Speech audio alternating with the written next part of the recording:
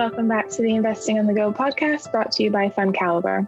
Despite the negative headlines for Europe in recent months, our guest today remains positive on the region and shares his insights into investing on the continent. Hello, I'm Ryan Lightfoot-Amanoff, and today I'm joined by Chris Garstin, manager of the elite-rated Waverton European Capital Growth Fund. Chris, thank you very much for your time today. Thank you. Now, you remain positive on the what you're calling the COVID cyclical recovery stocks. Could you just maybe talk us through what you mean by this and maybe an example of one of these stocks and why you remain so positive on it? Yeah, well, COVID really challenged a lot of companies. They were either hit by demand disruption or supply disruption. And we take the view that challenges equal opportunities. And if I break those two groups down into two, so on the demand disruption, those were companies like healthcare, where suddenly people couldn't go to hospital. And so there's a huge backlog of cancer treatment cases, or the airports where people couldn't travel anymore. But the companies then did a lot of cost cutting.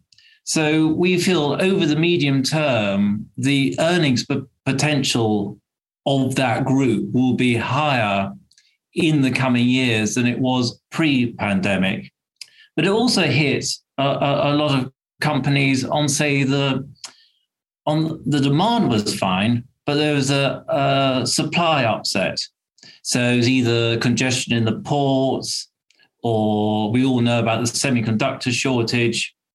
And so if I just take an example here, the semiconductor shortage really benefited the car companies because for the first time in living memory, demand was greater than supply because people had money in their back pockets, but the car companies simply couldn't produce enough cars. So their profitability went through the roof. But for the poor old car component suppliers, it was a very different story because they had to grapple with fairly soggy volumes. They had very short production runs as the car companies continually changed their production plan. And they had to absorb a lot of the raw material price increases because they were on annual contracts. So they had to absorb the steel price increases and the aluminium and the chip prices and the goodness knows what. And so for them, it's a very different story. And we like a company called Autoliv, which does seatbelts and airbags. And they've got half the global market for airbags. And we think they will recover strongly. And indeed, people say there's about 30 million cars of pent-up demand in the system. And when you look at US auto stocks, I mean, they're virtually zero. Car dealers have got no cars on their forecourts, which is very unusual. Thank you. And one of the other things you've said is that you've long believed that there's a correlation between ESG and good performance from companies. Are you seeing more opportunities come through in that respect to positive ESG attributes or some of the decarbonisation in Europe, or have some of the sort of the headwinds to the ESG trade, such as the increased oil price and the subsequent benefits of the oil stocks, taken some of the wind out of that trade?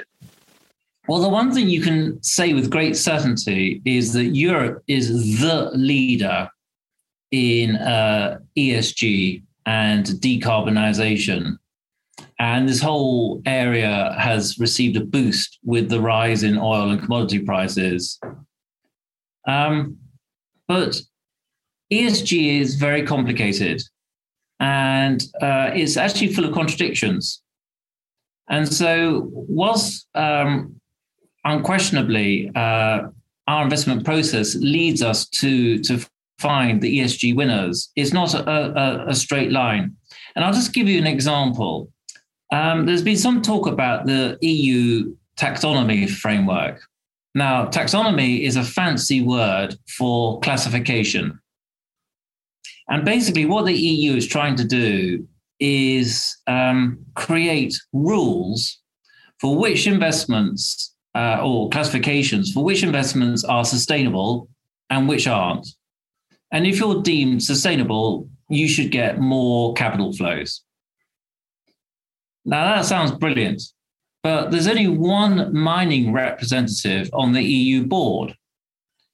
So the EU has decreed that mining is not sustainable and therefore should not receive capital flows. But copper is good if you then change copper into electric motors, which help to decarbonize the world. So you've got this really weird situation that you're not allowed to mine copper, but you are allowed to use it. And so what we did is we looked at a Swedish company that mines copper because they do it in an extremely environmentally friendly way. They have a very low carbon footprint in global terms. And not only that, they do it in a very safe way. They've had no fatalities for the last 14 years. And for a company their size, statistically, you should have a fatality every 1 or 2 years because it is is a bulky business. And as it happens, they happen to be AAA rated by MSCI. So, we invested in them pre-Ukraine.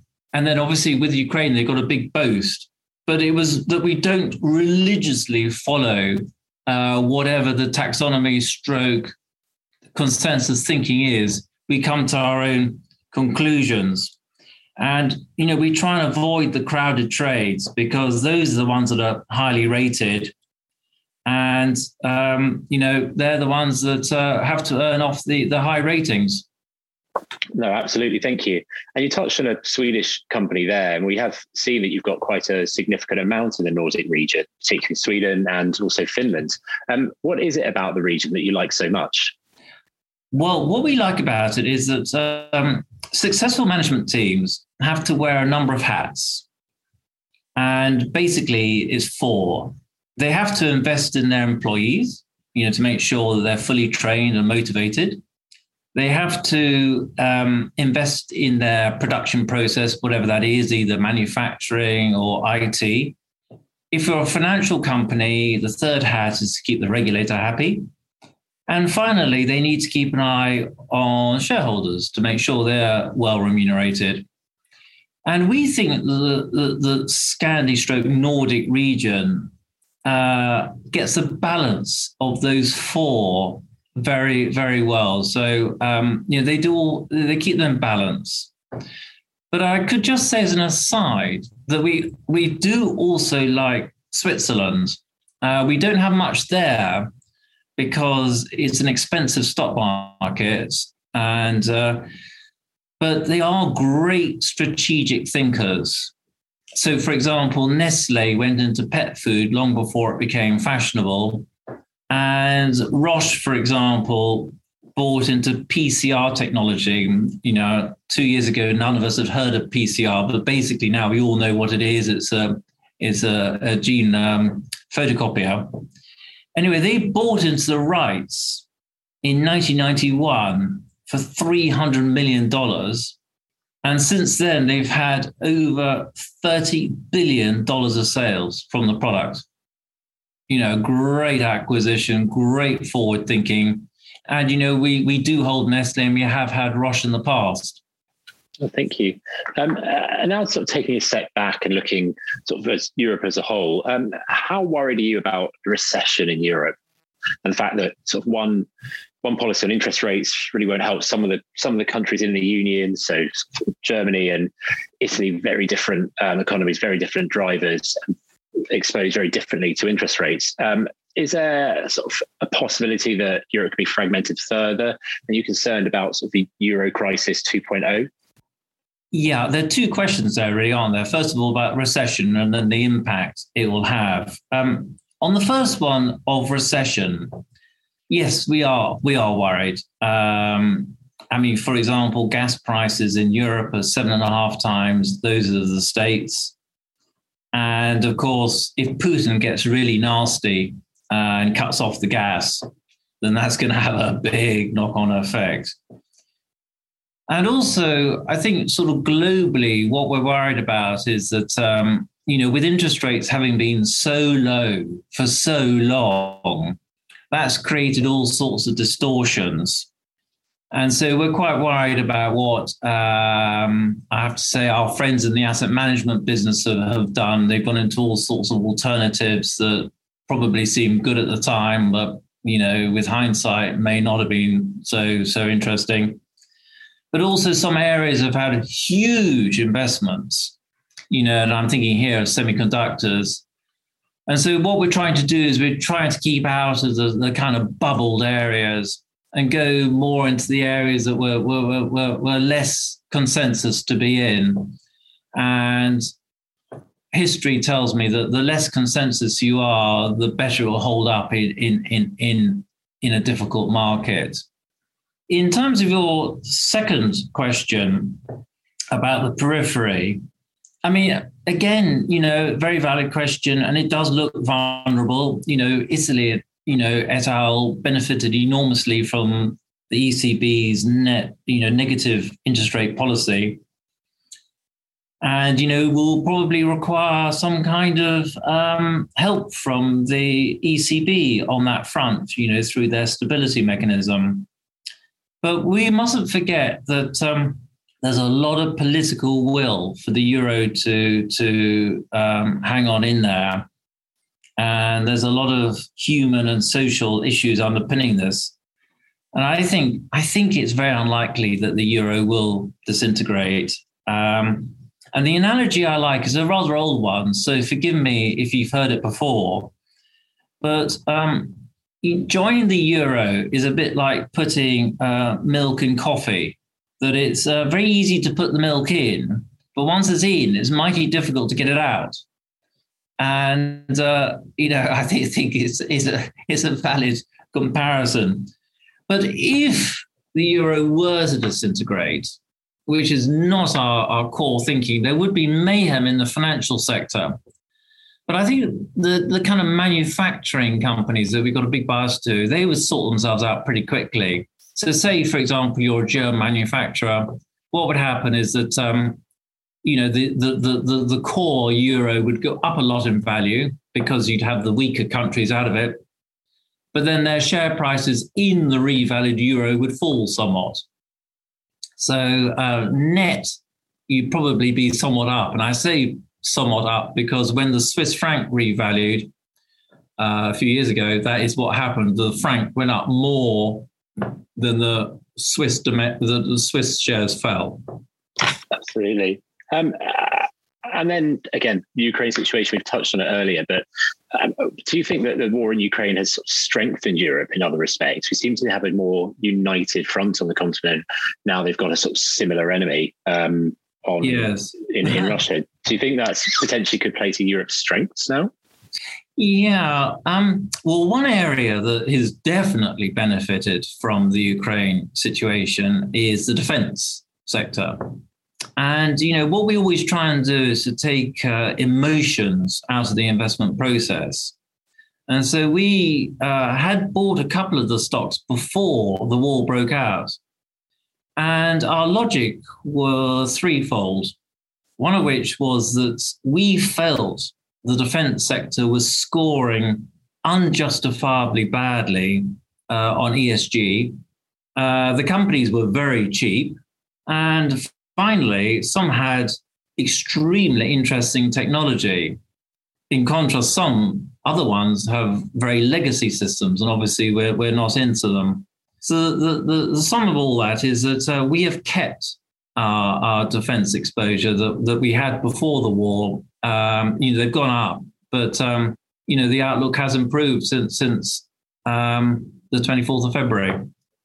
Okay, thank you. And then sort of maybe bringing it to a close of sort of rounding the whole thing off, we've talked about quite a few negatives for Europe, some positives. What would you say to an investor today if they're unsure whether or not to invest in Europe? What is the sort of the base investment case for the continent? Well, first of all, I would like to thank you for considering the region, because we have found over the years, a lot of people have a very closed view of Europe. They don't like Brussels. They don't like the euro. It's bound to fail. And so, just forget the region and go somewhere else. But of course, like everything, is more nuanced than that. So, for example, since we launched the fund, Denmark's up sevenfold in dollar terms. That's almost up to the Nasdaq level. But other countries like Belgium, Portugal, and Ireland have delivered you a stunning zero return.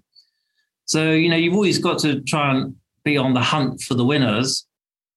And all I can say after the correction, which, has been quite significant already, down 20% year to date, the market certainly looks vastly more interesting than it did 8 months ago. The dollar strength should help. And a lot of companies are, a lot more global, a lot more professionally managed than they were a few years ago. And so all I'd like to do is to just conclude by saying that, we invest in great companies that just happen to be based in Europe. They're either at the vanguard of the energy transition or, just benefiting from headwinds turning into tailwinds. But the key thing is to pay close attention to the stock market rating, because, the biggest headwind of all is a very high stock market rating, because at some point you have to earn it off. And if anything doesn't quite go according to plan, that's when you make a very serious loss. Well, on that note, Chris, we're going to have to leave it there. So thank you very much for your time today. Well, thank you. Chris and his co-manager, Charles Glass, have been running this strategy for over 2 decades and believe that only a third of European companies are run for shareholders. The fund focuses on finding these companies through reforming European businesses. To learn more about the Waverton European Capital Growth Fund, visit our website, fundcaliber.com, and don't forget to subscribe to the Investing on the Go podcast, available wherever you get your podcasts. Please remember, we've been discussing individual companies to bring investing to life for you. It's not a recommendation to buy or sell. The fund may or may not still hold these companies at the time of listening. Elite ratings are based on FundCaliber's research methodology and are the opinion of FundCaliber's research team only.